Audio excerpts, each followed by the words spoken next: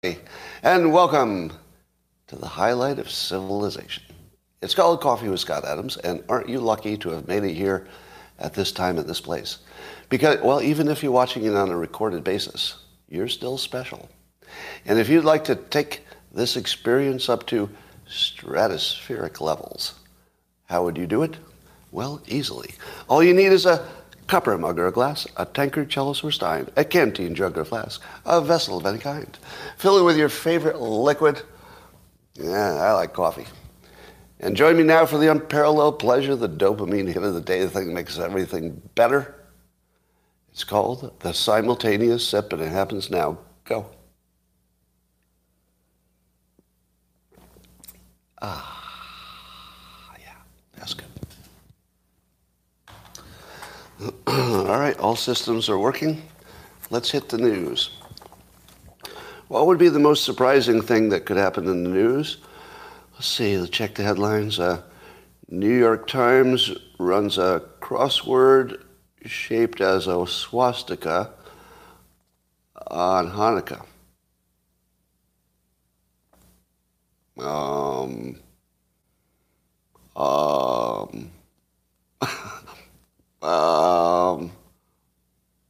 What?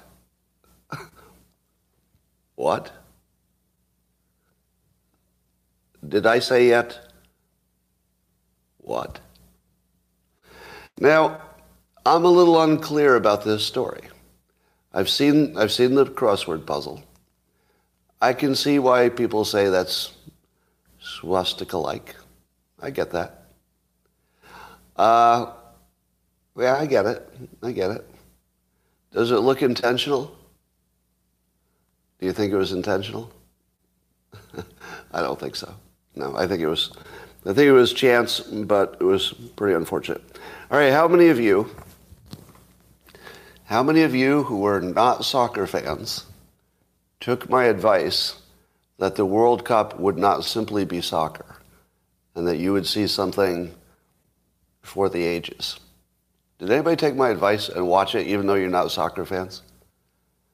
If you did, now this is just my opinion, right? So this is purely subjective, just my opinion. It was the greatest sporting event of all time, in my opinion. And I'm not even sure it'll ever be topped. It was the greatest sporting event of all time. This is the first time this has ever happened to me. I was watching alone in my man cave, part of it, and I actually screamed. Like I cheered out loud alone. Do you know, I've never done that. Alone? I mean, you do it sometimes if people are in the room, right?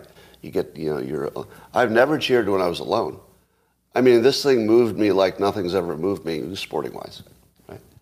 Now, if you missed it all and you're oblivious to it, here's the key thing you need to know. It wasn't really about sports.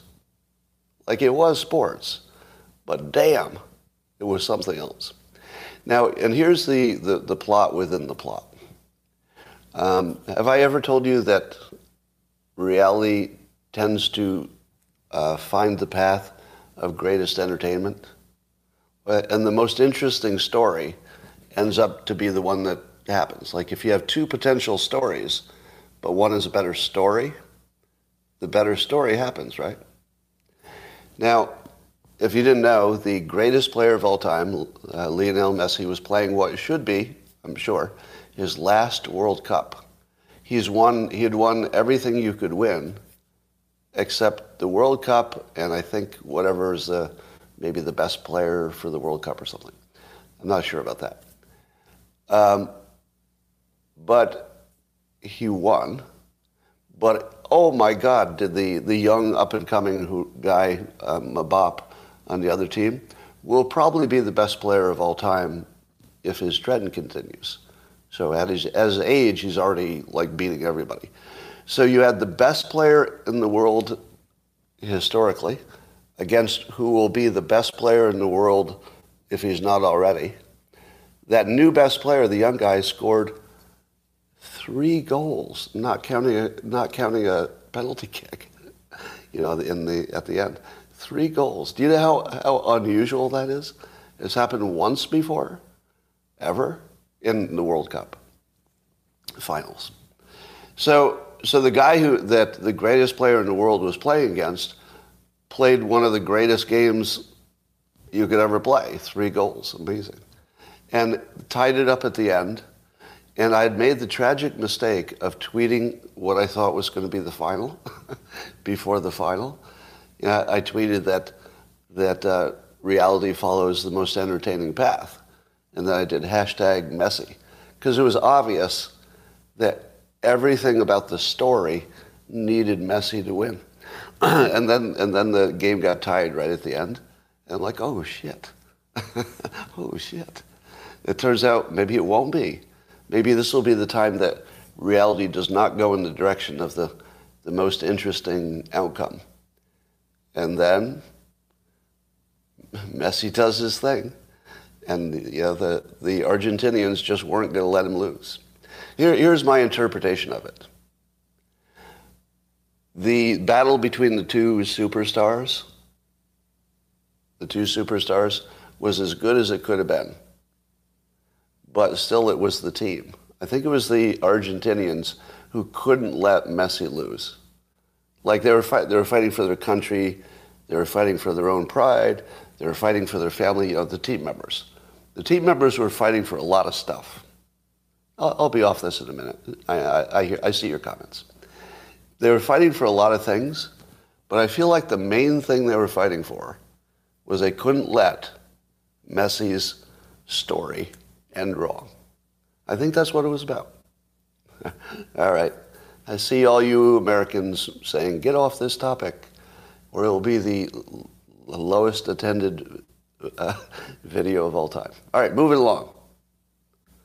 Would you like me to talk about something besides the World Cup? Vox Populi, Vox Day. It is your vote. Shall I move along? All right. Let us not talk about the World Cup. We're done with that forever. So Elon Musk attended the World Cup. And, I'm sorry. There's just nothing we can do about this. It's not my fault. I swear it's not my fault. I'm just following the news. So Elon Musk was at the World Cup, and the big story is he was in the box hanging out with Jared Kushner, of all people, and a bunch of Saudis, I guess. So I'm not sure who owned the box, but he got an invite. Now, at the same time he was hanging out with Jared Kushner, he was doing a Twitter poll asking if he should step down as CEO of Twitter. And he said that he would abide by the decision of the Twitter poll, which, of course, no surprise, said he should step down as CEO. Now, how do you interpret this? Number one, do you think he knew what the poll results would be? Probably couldn't guarantee it, because it's not scientific and who knows. Probably couldn't guarantee it. Probably thought it would indicate he should step down. Probably. But why would he do that? Why would he leave such a big decision to a Twitter poll? Unless he had already decided to step down. Because if people said he shouldn't step down, he could just wait a couple months and say, well, I took your advice, but nothing lasts forever. Now I've got things going, and now I can step back. So if they said, yes, you should stay, he could make that work and still leave, right? He just gives it a couple of months, and then he transitions. Very normal. But what if they say you should leave right away? Then do you know what he could do? Exactly the same thing. Wait a few months and then transition. Because under every scenario, he was, of course, planning to wait a few months and transition. That was the plan under every scenario. There's no scenario where he was going to stay there and work every day. Who thought that? Did he think he was really going to be the CEO? Like forever? Of course not. So it's one of the most brilliant things he's done lately, and it's a pretty long list. But lately it's one of the more brilliant things, because of course he's going to leave. That's baked into the guaranteed end product. In the end, no matter what else happens, he's not going to be the day-to-day CEO of Twitter. Who thought that was going to happen? Like, did anybody think that was going to even ever happen? So somehow it became a story when it's the most non-story thing in the world. But it gets better. I had to pray to the simulation gods because there's something I want to happen. Turns out that Snoop Dogg has thrown his hat into the Twitter CEO race. By the way, I don't think it's going to be, there's no way it's going to be Jared Kushner. So I'm not going to talk about the possibility Jared Kushner will run Twitter. That's not going to happen, right? Because he's going to have to pick somebody who looks less in the bag than somebody that political, right? That there's no way that he's the right choice. Snoop Dogg, on the other hand, is about half a perfect choice. In many ways, Snoop Dogg would actually be perfect, but we don't know if he'd have the day-to-day CEO chops that you need, a little different skill. So I suggested that co-CEOs with Martha Stewart and Snoop Dogg, maybe for a year, you wouldn't want it forever, would be unbelievable. It would just be unbelievable. Because they would attract so much attention you couldn't stop talking about them. And then Elon could still keep working with the engineers to do what he wants to do anyway. And then the two CEOs would attract all this attention to Twitter, which is sort of what you needed. And then, I don't know this for sure, but my impression is that Martha Stewart is a good operator. Is that true? Like she could actually, she's been CEO, right? So she's got experience. But I think she has the toughness and also the mental acuity for business. Might be a great choice, as long as they're not directly involved in the engineering. Neither of them would have any engineering chops, but that's what Elon does. Yeah. How old is Martha Stewart? I don't care. Because, like I said, you'd only be looking for a year, and they wouldn't be making engineering decisions. But just as the face of the company, it'd be awesome. All right, so that's not going to happen, but it'd be fun. So the results of the poll so far are, I think it was like a 10-point lead for Musk to step down. And the poll is already closed. But I don't think they've counted the mail-in votes yet. So when the mail-in votes come, anything's possible. All right, I stole that joke from Vincent on Twitter. I told him I'd have to steal his joke. It was too good. Yeah, the mail-in votes. Somebody had to say it. Vincent, I'm glad you said it first. Well, Vincent is not his name. He's Danny. But his account says Vincent, as in Van Gogh. All right. Now that we've done that joke, we can move on. How many yesterday caught the temporary news that Musk said that Twitter was going to ban you if you linked to your other platforms? So if I were to tweet that you could find me on Instagram, I would be banned from Twitter. Now, when you saw that, did you say to yourself, well, there's a rule that will change everything? Or did you say, wow, that's an oppressive kind of thing? I don't know if I could live with that. All right, if you had any of those thoughts about how that was real and you were going to have to endure it, here's what you should have said. Oh, he's in rapid A/B testing. He's throwing out an idea which, on its surface, right on his face, couldn't possibly work. Just think about it. Imagine if I were banned from linking to an account. What would I do? Well, first of all, I would reconsider using Twitter at all. So, because the people have the big, interesting accounts, with the exception of maybe, the Rob Reiners. We mostly do this for promotion, right? That's a big part of why the interesting people are on Twitter, is that they're promoting their other stuff. That's why we use it. Why else would we do all this free work, right? Now, in my case, I have a public interest, because I think that adding something to the public conversation is what I want to do. Like, I'm at that point in my life where it's not all about the money. But it would certainly be a blow to Twitter's entire business model if you took the most interesting people on Twitter who are there just to promote themselves and their other stuff. If they left or they couldn't do it, it'd be a different product. All right, so here was my reaction to it when I saw the rule. I looked at my watch or my phone, and I said to myself, I would be an idiot to tweet about this, because this rule is not going to last to the end of the day. That's what I said. I said, this rule will be gone by the end of today. And it was gone by the end of the day. Right?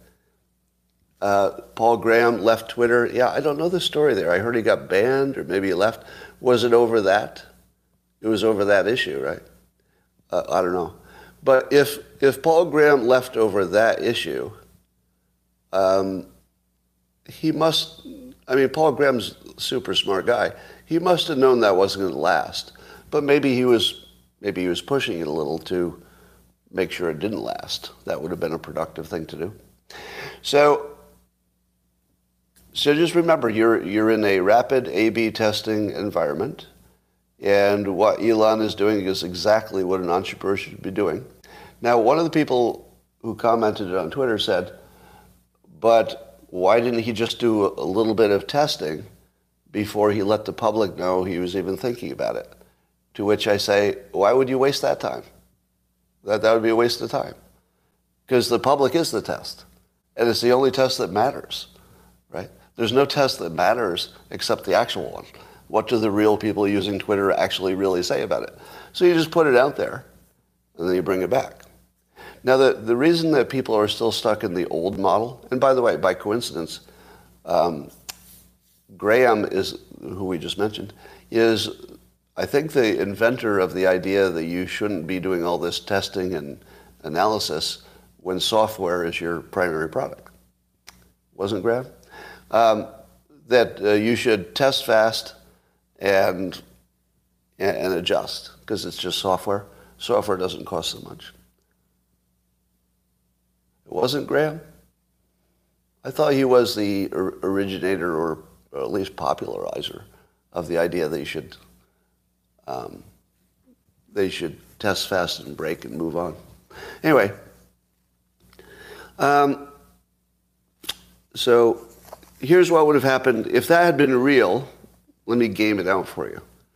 If Musk had meant that, the very first thing I was going to test was linking to locals, because it wasn't mentioned specifically. So that's the first problem. It might not have been specific enough about what is in and what is out. So it was going to fail just on specificity. Like, before you even got to free speech or anything else, it was just going to fail for being a standard. You couldn't know if you were doing the right thing. What would I have done? Instead of putting a link, I would have just said, Google Coffee with Scott Adams on YouTube. It's starting now, right? Now, would I have been banned? Because he very specifically said no links. But do you need a link if I tell you I'm live? Go Google my name on YouTube. All right, that's one. Suppose I included suppose I put what do you call it, a barcode, or what's that thing? The little square thing that you scan? What's that called? That's a QR code. Suppose I put a QR code in my tweet. Would Twitter detect that it was a QR code? And would it know as a QR code that was really a tricky link? I don't know. What if you just had created your own page? The only thing the page did was connect to your Linktree account, which is where you put all your connections. Would the algorithm find it? So here's what you know would have happened. You know for sure everybody who cared would have started gaming the system immediately. I would have. I would have gamed it immediately because, like I would have pushed against that as hard as I could push. So it was never going to work. If you didn't see it from the first minute, you were probably surprised. Well, Schiff is back in the news, and I love the fact that Schiff said some lies about Twitter and about Elon Musk, and Elon Musk's reply, I think it was yesterday, replying to Adam Schiff, a member of Congress. Musk says, thankfully you will be losing your chairmanship very soon. Your brain is too small. Your brain is too small. Now, when one of the people who is generally considered one of the smartest people in the country says in public, your brain is too small, do you think he means that hyperbolically? He doesn't. He means it actually literally. Like, size isn't necessarily going to tell you how smart you are. But what he means is your brain is not up to this conversation with me. And I read it and I thought, well, that's true. That's true. These two people should never be in the same conversation because one of them is not smart enough to be in it. Like actually, literally, no joke, no hyperbole. It's a conversation between two people who are not peers, and the one who knows he's not his peer just called them out and said, yeah, your brain is not big enough for this conversation. And it was just true. It's just true. For this conversation, Schiff's brain isn't big enough. Yeah, it's true. I thought that was perfect. And I ask you this question. At what point is it reasonable for Twitter to put a warning on all of Schiff's tweets? All of them being the ones where he's telling some kind of lie. Now, the first thing you should say is, Scott, you can't police lies on Twitter because it'd be all you do all day. Now, then I say, no, I'm talking about a politician. And then you say, no, you can't even police politicians because the only thing politicians do is lie. What are you going to put a fact check on everything Trump says? It's just going to be fact checked after fact check. To which I say, I don't think Schiff lies the way politicians lie. When politicians lie, let's take Trump as your best example. He lies like a salesperson, and he lies in a way that there's basically a wink that you shouldn't take it completely seriously. When Trump says you can't watch television if your windmill stops turning, and he says it over and over again, do you really believe that Trump believes that you can't watch television when the windmill stops? Or that there's no backup or anything like that? No, of course he understands what he's saying. Of course he knows that it's a salesman's kind of a claim. He's not going for actual truth. And you can say that about a lot of what he says. And I would say you can say that about almost all the other politicians. Republican, Democrat, they all lie. And those are just normal political lies. We understand them. But what Schiff does is different. Will you give me that? That whatever it is that Schiff is doing consistently is not like the other people. It's just different. And it's sort of like treating jaywalking like mass murder. Oh, did I mention they're both crimes? Yeah. If you cross the street illegally, you broke the law. And if you murder 100 people, you break the law. Those are both crimes. So let's just call them both crimes. It's the same way. When you say that Schiff is just lying like other people lie, that's really jaywalking compared to murder. Yeah, I get it. They're both lies. But they're not the same. They're not the same. Now, here's what I mean. And I don't mean that it's mafia talk lies or anything like that. I mean that Schiff, he lies as part of what appears to be an intelligence operation against the public. When Schiff lies, it doesn't look like an ordinary lie. It looks like an intelligence operation in which he is a key component against the interests of the American people. Now, that's just my impression, right? Just my impression, based on experience. But I don't think we should treat these the same. I think that Twitter does a great disservice to the public by saying, oh, it's just another lie. It's not. That's not just another lie. Do you know why the January 6th thing is a big deal? Why is that a whole big national thing? Because the alleged lies about the election are not the normal kind. It's a whole different level of importance, right? A lie about the integrity of the election changes the country. It's basically, if it's wrong, it's a revolution. Now, with those claims, you have to get into what's true and what's not. It's hard to know. But that's like a high stakes kind of a lie, if there are any lies. And of course, there are always lies. So I feel like the country and maybe Twitter needs some way to distinguish what's an ordinary lie from a completely unordinary lie, a non-organic, non-political lie.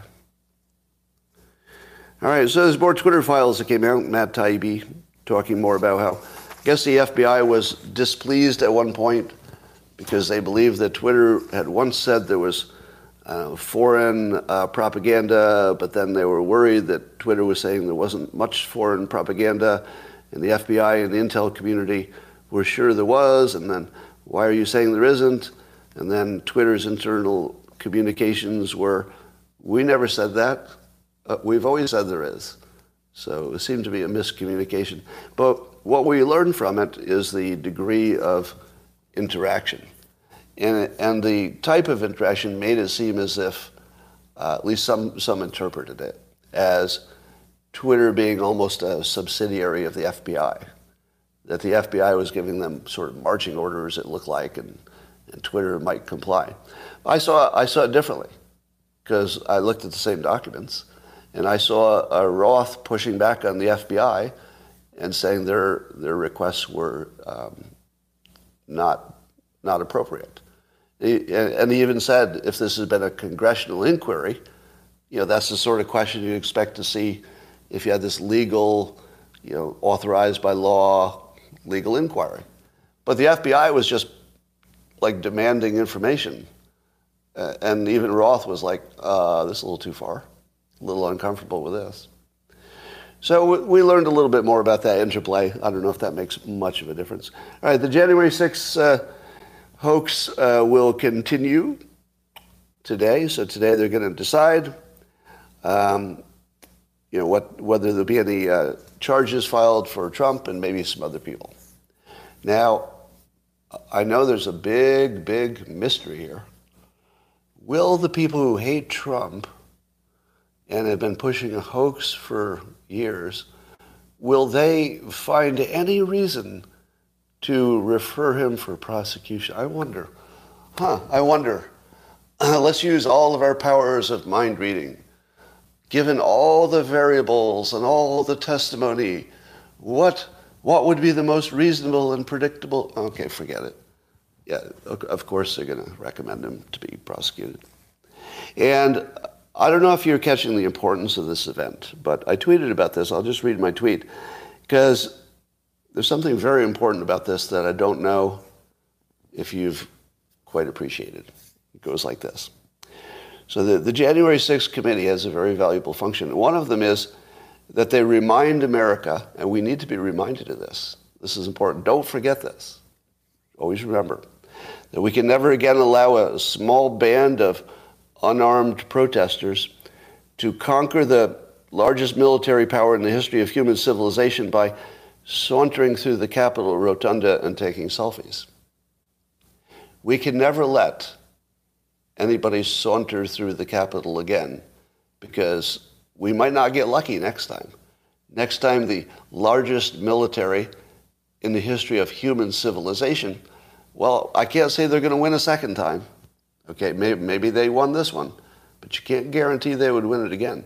So never again can we allow a small group of unarmed protesters to saunter in the Capitol rotunda and take selfies. We were so close to losing everything. Very close to losing everything. So people, take this seriously. Now, if you were a Democrat, you know what you'd be saying? Scott, what about all that violence? Well, yes, there was a lot of violence because those people wanted to, what? What were they being prevented from doing? That's right, sauntering. right? They wanted very badly to saunter and to take some selfies, and they were prevented, and they got a little rough, and I don't approve of that. I disavow all the violence. Now, Scott, what about the people who actually wanted to take captive the members of Congress? Well, fuck those idiots. I'm not going to say anything good about them. Fuck them, go to jail. Like if you were there to actually hurt people, fuck you, go to jail forever. Right? There's no mercy to anybody who was saying, hang AOC or anything like that. Right? If anybody that was there to hurt AOC, it doesn't matter that she's on the other side from me politically. Right? If anybody was there to hurt her, jail. And jail forever. You can throw away the fucking key. If you went to hurt somebody in the government and that was like actually your plan, yeah, throw away the key. All right. So they're considering charges. Let's see, what are their trumped-up charges? Trumped-up charges. Let's see. This is obstruction of an official proceeding. Do you think he obstructed an official proceeding? Well, isn't that what a protest is? Isn't the nature of a protest? You're trying to disrupt something the government, usually government, you're trying to disrupt their normal operation with your protest. I'd like to see that one to go to the Supreme Court. So I'm actually pretty happy that they're going to charge him with that, if they do. I don't know if so remember, this is just recommendations. These would not be charges. So the legal system would have to decide on charges. But wouldn't you love to see obstruction of an official proceeding in the form of a protest? Wouldn't you love that to go to the Supreme Court? I'd love to see that. Because it really is, can protests be legal in the United States? Because a protest against the government is always trying to stop them. It's always, either by, getting in the way or something. I mean, you could always make the argument that it's trying to stop it. So yeah, let's bang that one out. I say that's a fight I want. How about you? Do you want that fight? I say let's have that fight. That's a good fight. Yeah, that would be I would say that would be a constructive conflict. I think we'd all be better off.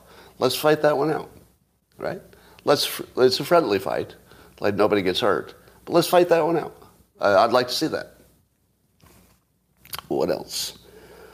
Let's see. Something about fraud or something. I don't know. The other ones doesn't matter. It doesn't matter because what is true and legal and right, it doesn't seem to enter into any of this. All right. Capital accepted behavior endangers. Oh, you're talking about the Ashley Babbitt? Yeah, you've heard my opinion on that. All right. What else is happening? Scientists have created a mini brain in a dish and of cells, and they taught their artificially created brain to play Pong. It actually learned in 5 minutes how to operate a Pong. It's just brain cells in a dish. What? That's the right answer. Wait, what, did I mishear this? They created a brain cell in a dish, or brain cells, they put them together, and it actually... Now, the person who did it says that it's sentient. Sentient. And other people say, no, it's just cause and effect, and it's just operating according to some rules. There's nothing like consciousness happening. And I guess they're working with some bioethicists to make sure that they don't accidentally create consciousness. But do you see a problem here? Do you see a problem? The problem is they already did. And the problem is that people define consciousness differently. But I've always defined it this way. Consciousness is being able to predict the effect of your actions and then adjust. And it's basically the difference between what you think was going to happen when you acted and then what happened. So you get that feedback, oh, I thought I'd do this and I'd get this reaction, but instead this other reaction. And that's the feeling of consciousness. That's it. It's just a mechanical conflation of two things. What did I expect to do? What happened? That's Pong. That is Pong. In 5 minutes, this little clump of cells learned that if it does this, it gets a good result. If it does this, it does a bad result. And it can tell the difference, that if it did what it was supposed to do or not. Consciousness. It's conscious. Now, do you know why you're never going to see a major story that agrees with me? Because it refutes what? All religion. Everything you thought about free will, God, religion, souls, immortality, the specialness of being human, the unique qualities of God, like everything comes in question. Now I know some of you can say, oh, but I can handle those questions. Maybe you can. But I'm just saying everything is going to be on the table, right? Everything you thought about, your reality, the simulation, consciousness, the most basic questions of who the hell we are, it's all up in the air now. Now, I thought AI was going to do it first.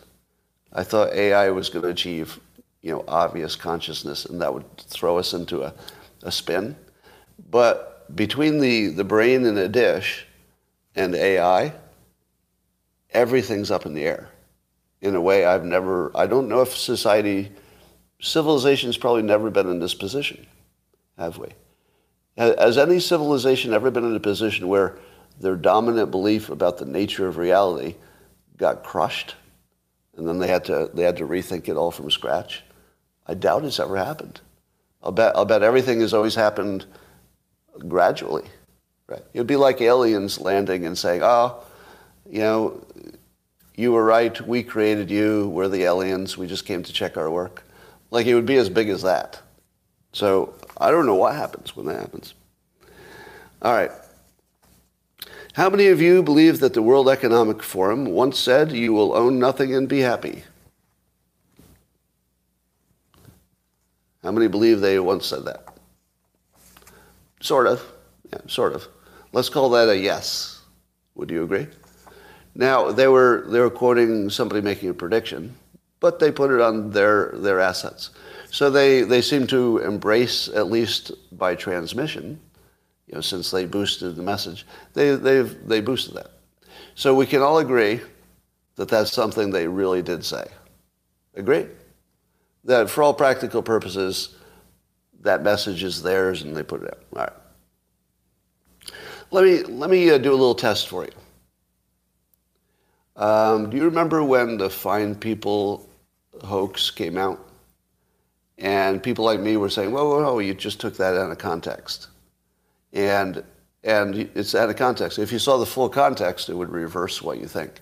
And what did the people on the other side say when I said, no, just look at the full context and it reverses the meaning? What did they say? Scott, I saw him say the Nazis were fine people. I saw it. I heard it. I saw it live. I saw it recorded. I'll go get you a clip. I'll show it to you again. How many times do I have to tell you? He said it. He said it. I heard it. I saw it. End of story. Right? Do you remember when the drinking disinfectant hoax came out? And I said, people, just read his whole statement.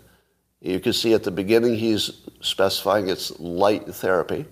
And at the end, just so there was no confusion, he specified again, light. Light is the disinfectant. So if you see the whole thing, it's very obvious that it was, a hoax. But what did the people who say they saw him and heard him suggest drinking bleach? What was their defense? Scott. I saw it. I heard it. I am the personal source for this information. You don't tell me the source is wrong. I'm the source. I saw it. I'm telling you I saw it, right? So then it would be true. Would you agree that it's true that Trump called Nazis fine people? Because so many people saw it. I mean, there are witnesses, right? Yeah, you ask them, they saw it in live. So it must be true. Well, it's not true, because you saw the contest. Of course it's not true. And then how about the bleach thing? Lots of witnesses, they saw it with their own eyes, heard it with their own ears, except it didn't happen. Right? Now, let's get back to the WEF.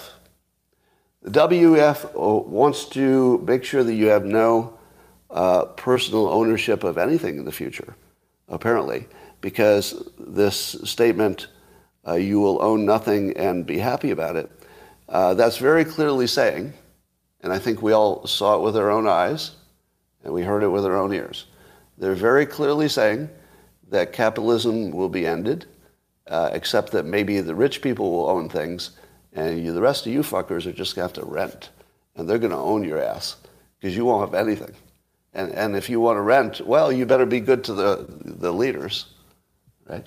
Now, we know that's what they meant, that they want to take away capitalism and consolidate power with the elites so that you can do nothing but rent some shit and be happy about it. Right? So that's what they meant, because you all saw it and you all heard it yourself, right? Would you agree? Just agree with me that that's what they said. You heard it, you saw it, there's no doubt about it. Yes? Right. And you're not at all influenced by the context of knowing that the other side believes they saw things that weren't real, but do you believe that you're susceptible to that? Does anybody here think that they could be fooled the same way the left was fooled by thinking they actually saw something like really obvious? Like, I saw it with my own eyes. Don't tell me it didn't happen. Does anybody think that that could have happened with this World Economic Forum quote? That maybe you saw it out of context? All right, here's some context some of you didn't see. In the same, I think there was one video where they highlighted that prediction. Here's the first thing. Did you know the prediction is just one person? It was just like one person made a prediction, right?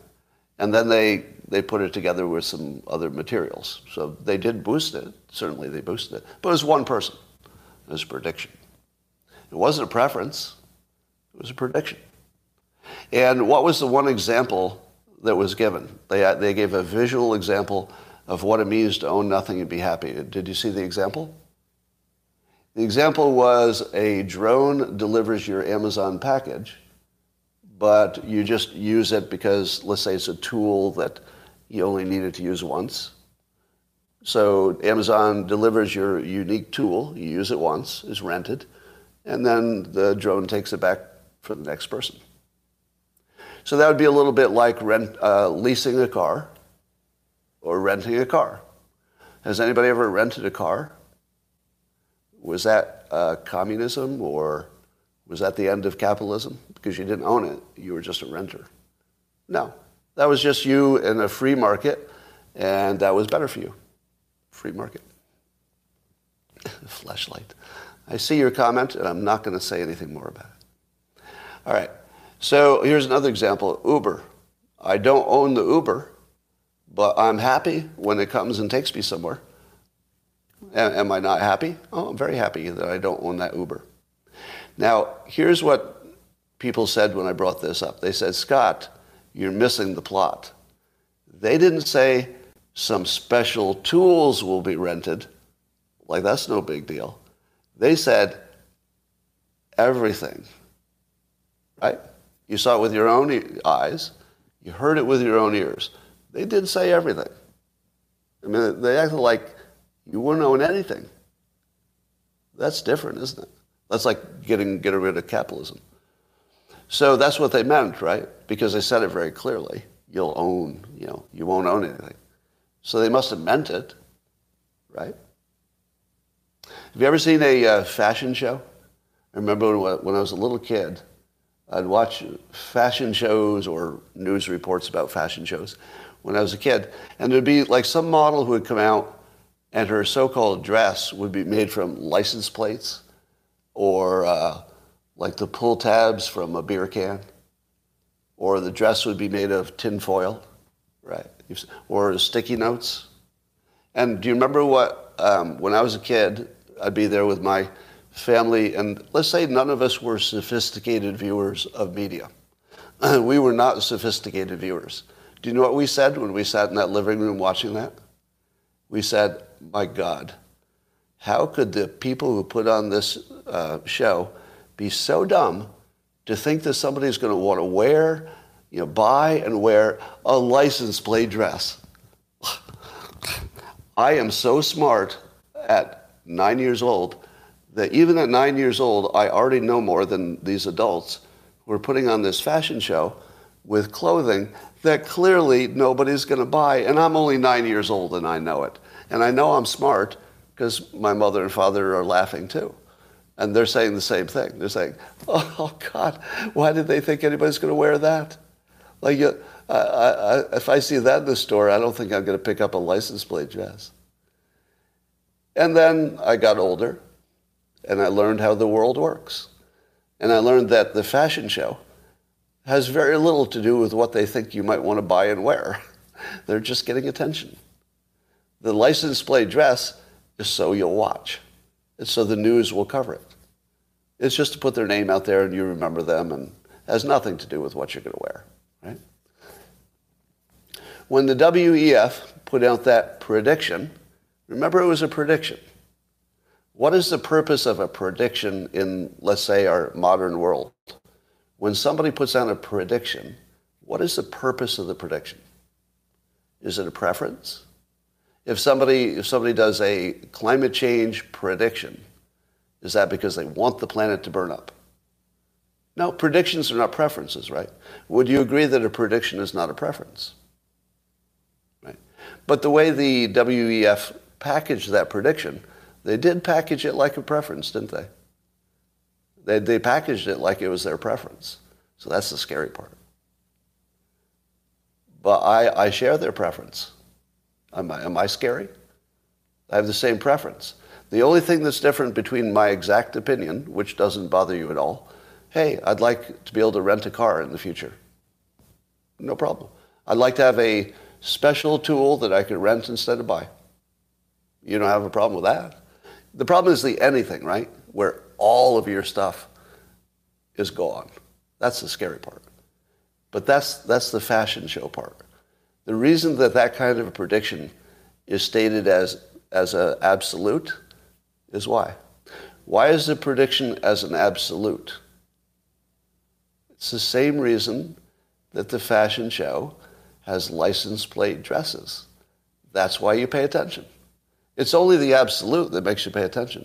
Suppose they had put it in more less provocative terms.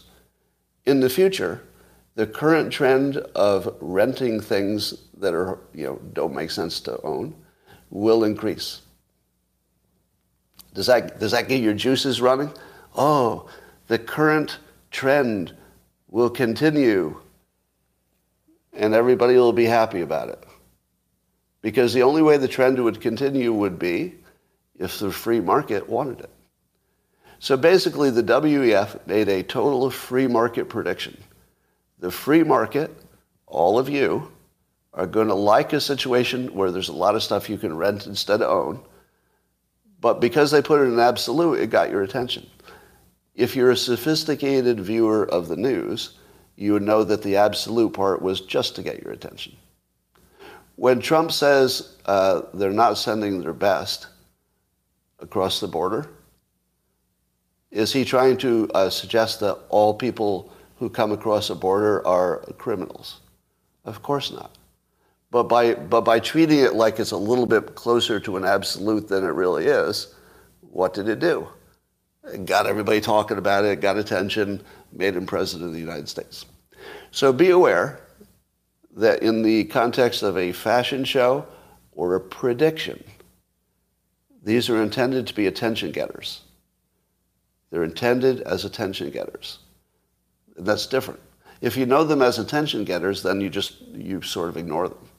So when I saw it, I was like, oh, we'll rent more stuff in the future. That was it. That's all I saw. I saw one statement that says, oh, we're going to rent more stuff in the future. That sounds cool. That's it. And what do those of you who still disagree with me on my interpretation say? What is your argument? I heard it with my own ears. I saw it with my own eyes. Don't be Democrats. That's what the Democrats are doing. They're acting like that standard makes sense in 2022. In 2022, you should never say, I know it's true because I saw it or I heard it. It's the worst thing you could say.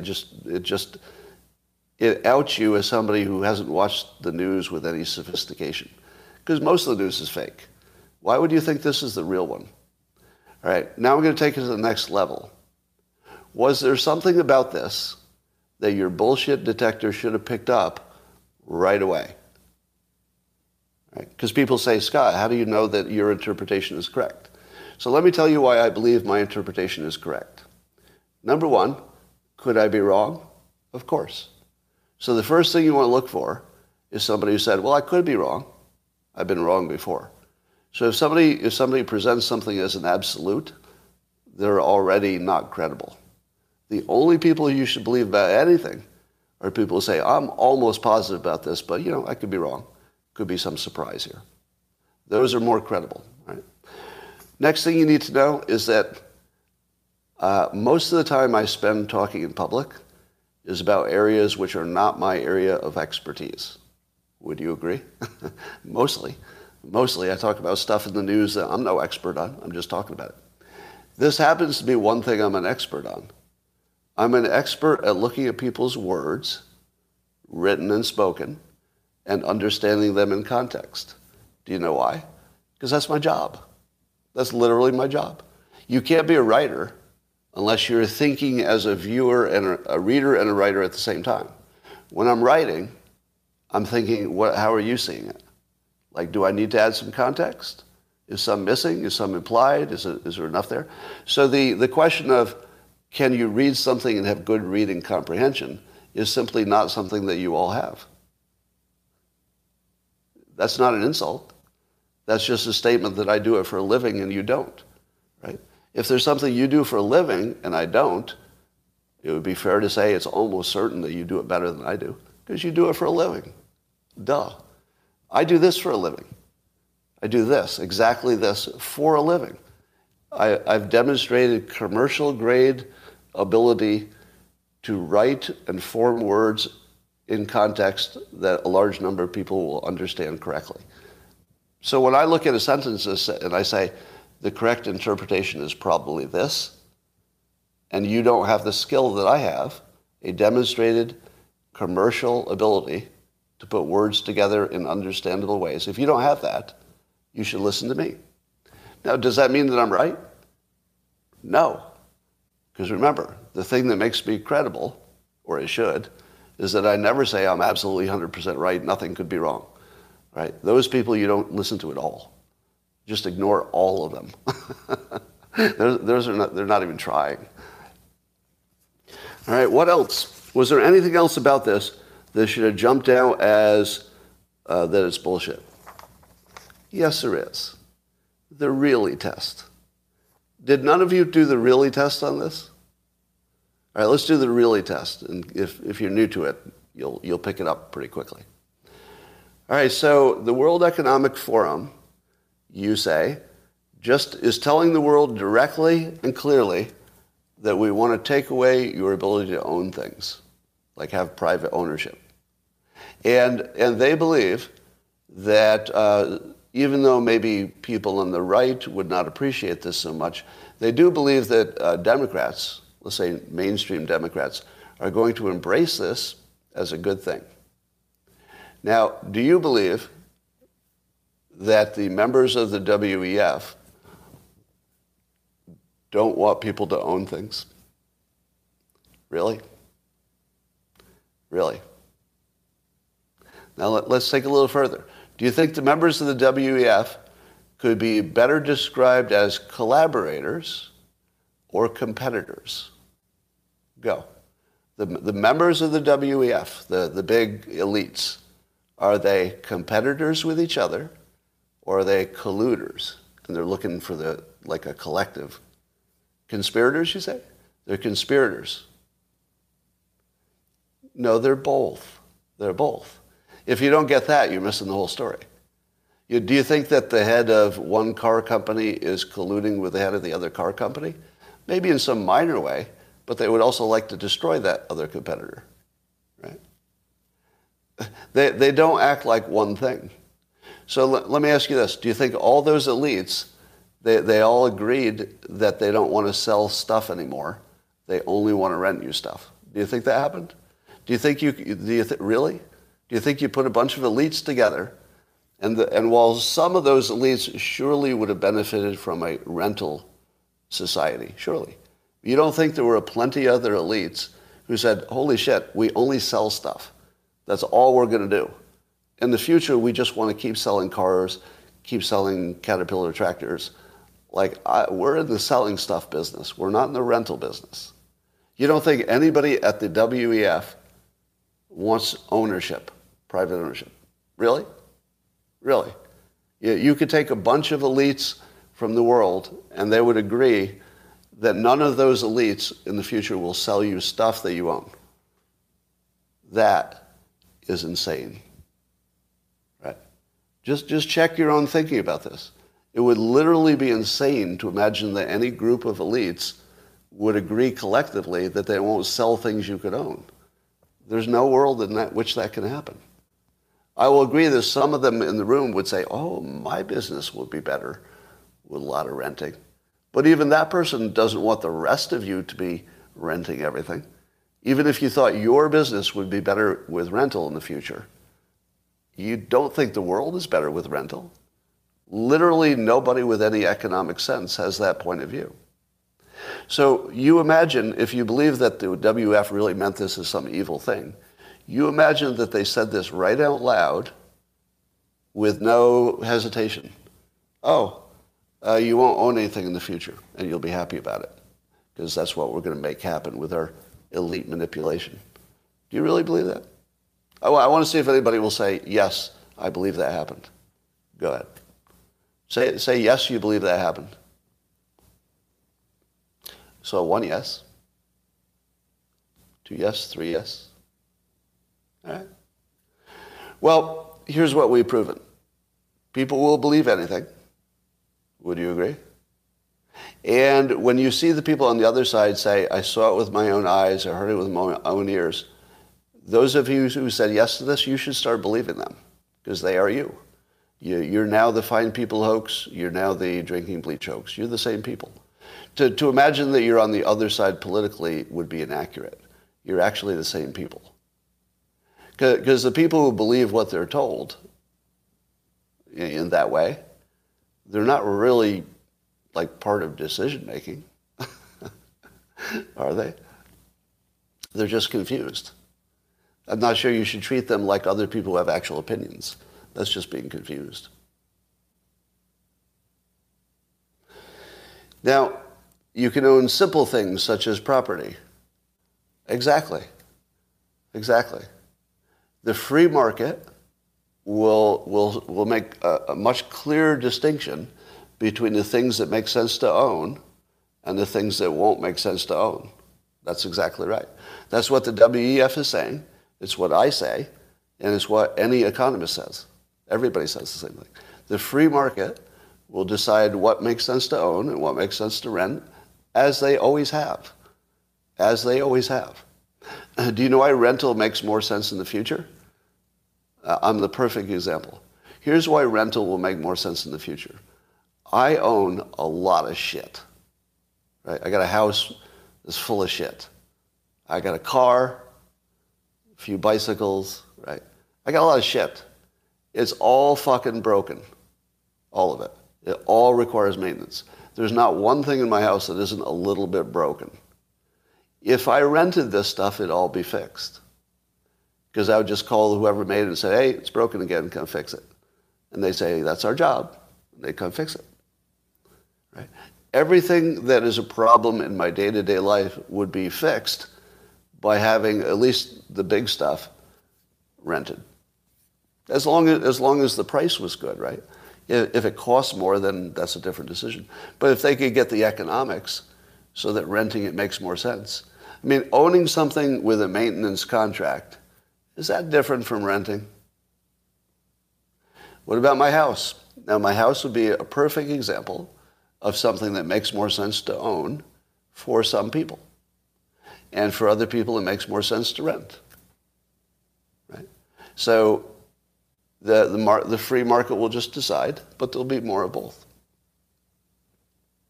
Now, I heard somebody say that I have to understand you'll own nothing and be happy in the larger context of the WEF. Because you say they're an evil organization with a whole bunch of leftist crazy ideas, and this is just another one. So if you looked at all their other crazy ideas, suddenly this one looks like it's right in the pocket, right? Oh, I see somebody agreeing.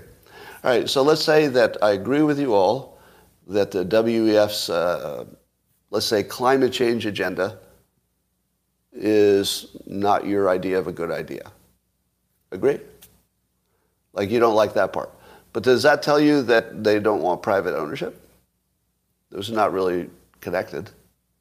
I can't imagine that Klaus Schwab wants to not own anything in the future.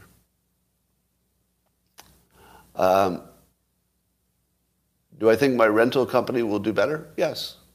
Because the free market would weed out the ones who don't do better. Maybe not on day one, but that's what the market does. Yeah.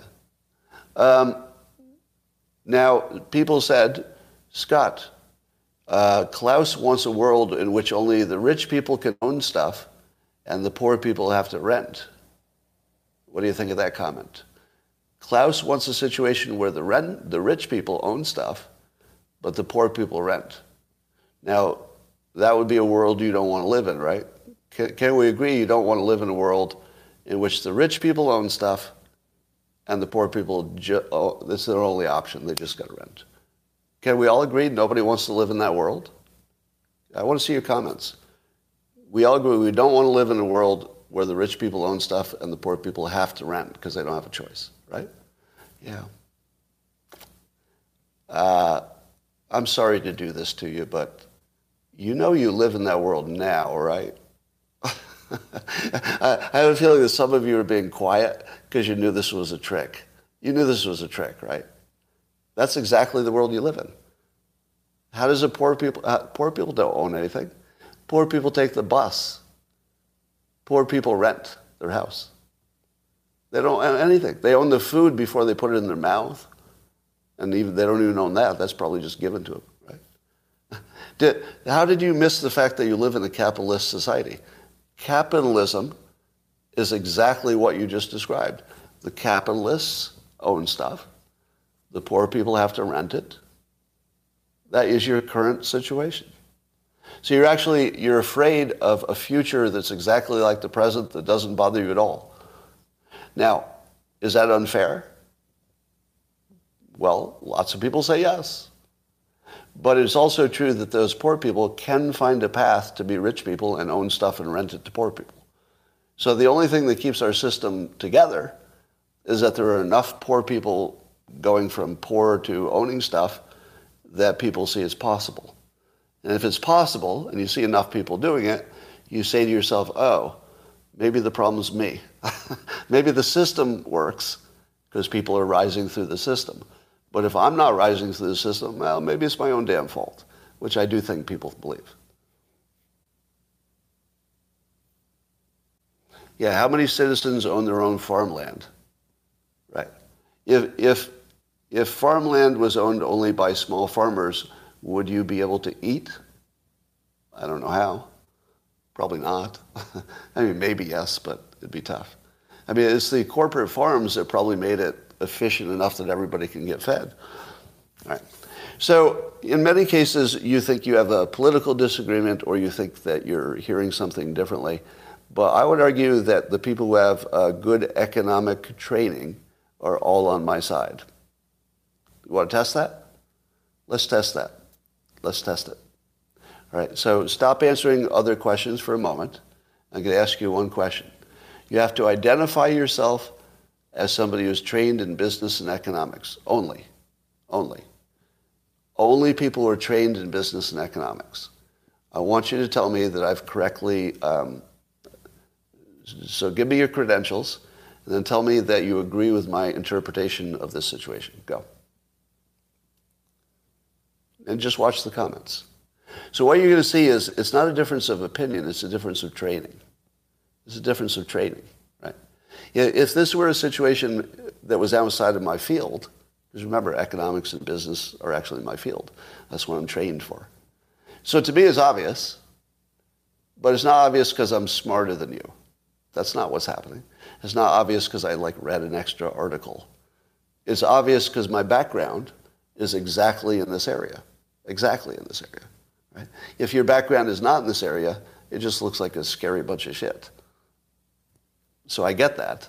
Like if you didn't have that specific background, it would look scary as shit. And if I didn't have this background, I might interpret it the same way you are. I might. All right, you see how quiet it got? I believe everybody with economics and business background agreed with me. I didn't see an exception, did you? Now that's why you should, if you disagree with me, that's the only takeaway, right? I won't try to change your mind.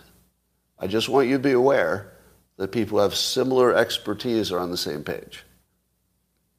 Doesn't mean we're all right, right? Can we agree? That doesn't mean all the people with the right training are right. We've seen examples where the smart people were all wrong. But take it all into consideration. Look at the bigger picture. All right. So, knowing of course that I can never change your mind. That doesn't happen. Have I changed anybody's mind about how much they should worry about that statement? Go. Look at the other comments too, so you can see what's up. So a number of people said yes, and then a number of people say no. The no's were first. The first answers were no's. No, no, no, no, no, no. All right. Now, if you say no, how do you interpret all the yeses? What's your interpretation of the yeses? Do you think I fooled them with my persuasion? Or do you think that adding new information or new context legitimately changed their mind? What do you think's going on? Don't even think about me for a second. Just think about the other people who are with you, your peers, and look at them changing their mind. Not all of them, but a bunch of them. How do you interpret that? Do you think that they've been hypnotized? Or do you think that they're dealing with the facts?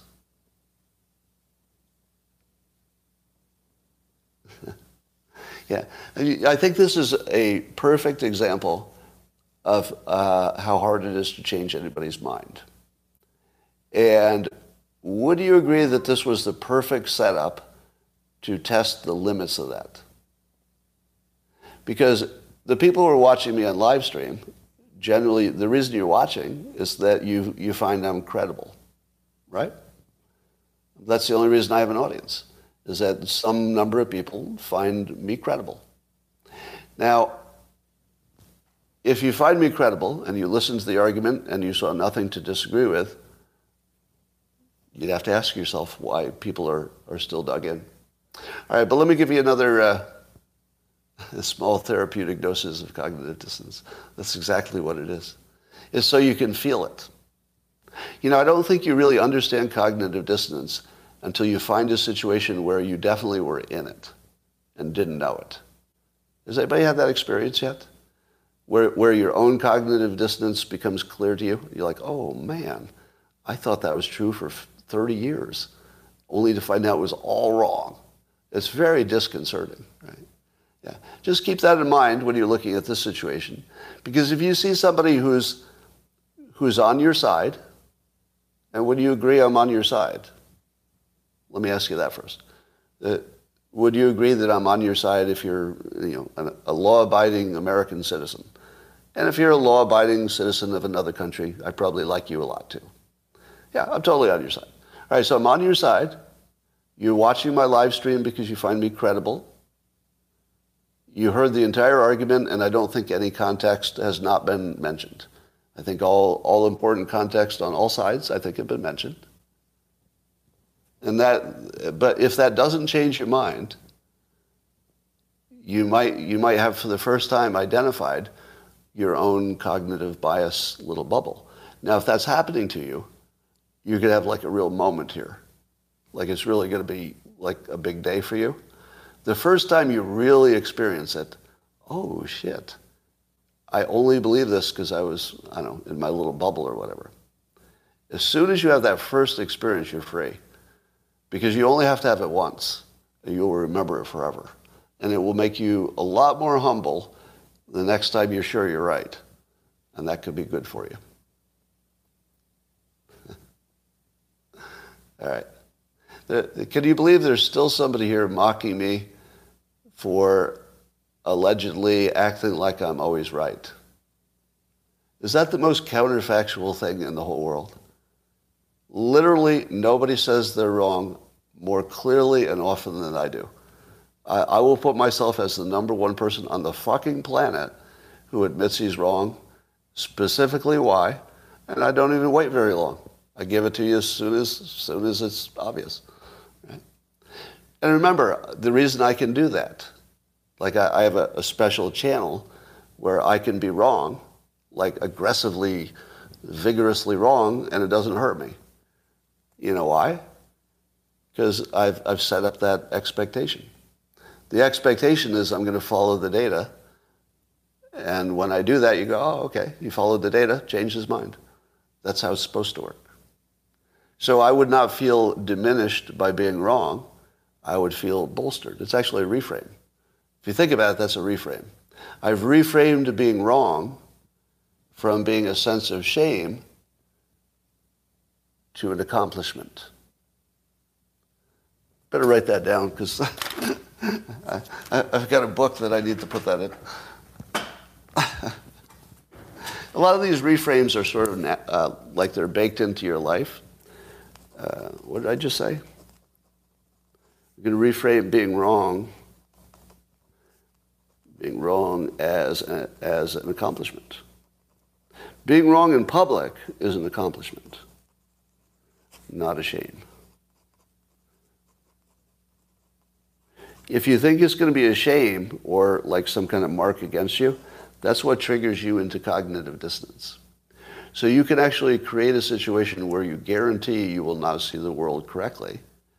Because if you have a shame-based operating system, oh, I can't be seen as wrong. I can never be seen as wrong. That guarantees you that you will be wrong. Because the I can't be shamed by being wrong is the trigger for cognitive dissonance. Oh, I can't be wrong. Oh, darn, the data says I am. I can't change to the data because that would be a shame, too embarrassing. So instead, I have my brain reinterpret the data as not credible. How about we'll discount that data? So that's cognitive dissonance. Now, why am I immune? I'm immune from that trigger. Nobody's 100% immune, but you can work toward immunity by taking shame and embarrassment out of your life. Once those are gone, and you realize that you're a person who can get stuff wrong pretty easily. Like even if you think you're pretty smart, you can still think that. But smart people get ordinary things wrong all the time. So it's completely ordinary. So I don't have anything that will violate my sense of self. Do you get that? Cognitive dissonance happens when something about your sense of self gets violated.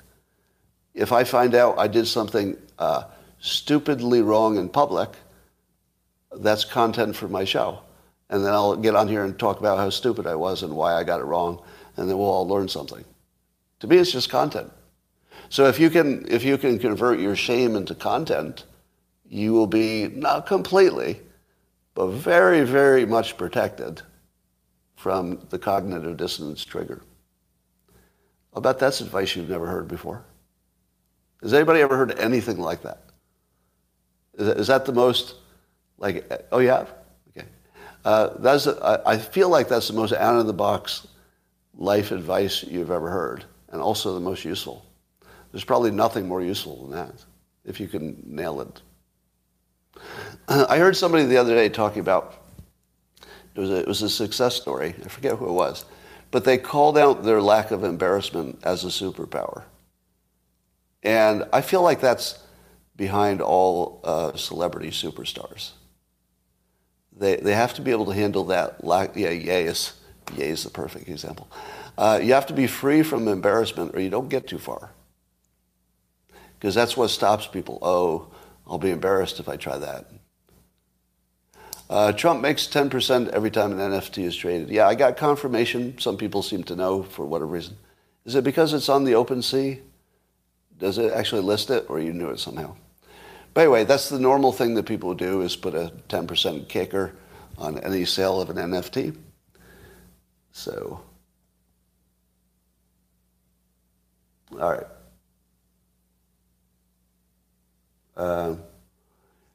Renting would not allow this. Well, I do think that no matter how big renting gets, as long as the free market has people who also want to buy, you should always be able to buy. Because remember, the WEF is not opposed to free markets. And the free market will find you because you're not alone, right? So it doesn't matter if we go, from 90% ownership to 10% ownership and the rest is leased. Everybody who wants to buy will be accounted for because the free market meets needs. That's how it works. So it might not be on day one, but eventually everybody gets what they want in a rough sense. You rent beer? Yeah. Rent is an illusion. You're a caretaker for time, same as a feudal system. Yeah, I'm open to that argument, that a lot of this is wordplay, in a sense, yeah. All right, I'm going to say goodbye to YouTube, and I'm going to go talk to the Locals people privately a little bit here, subscription service, so they get the extra good stuff. Bye for now, YouTube.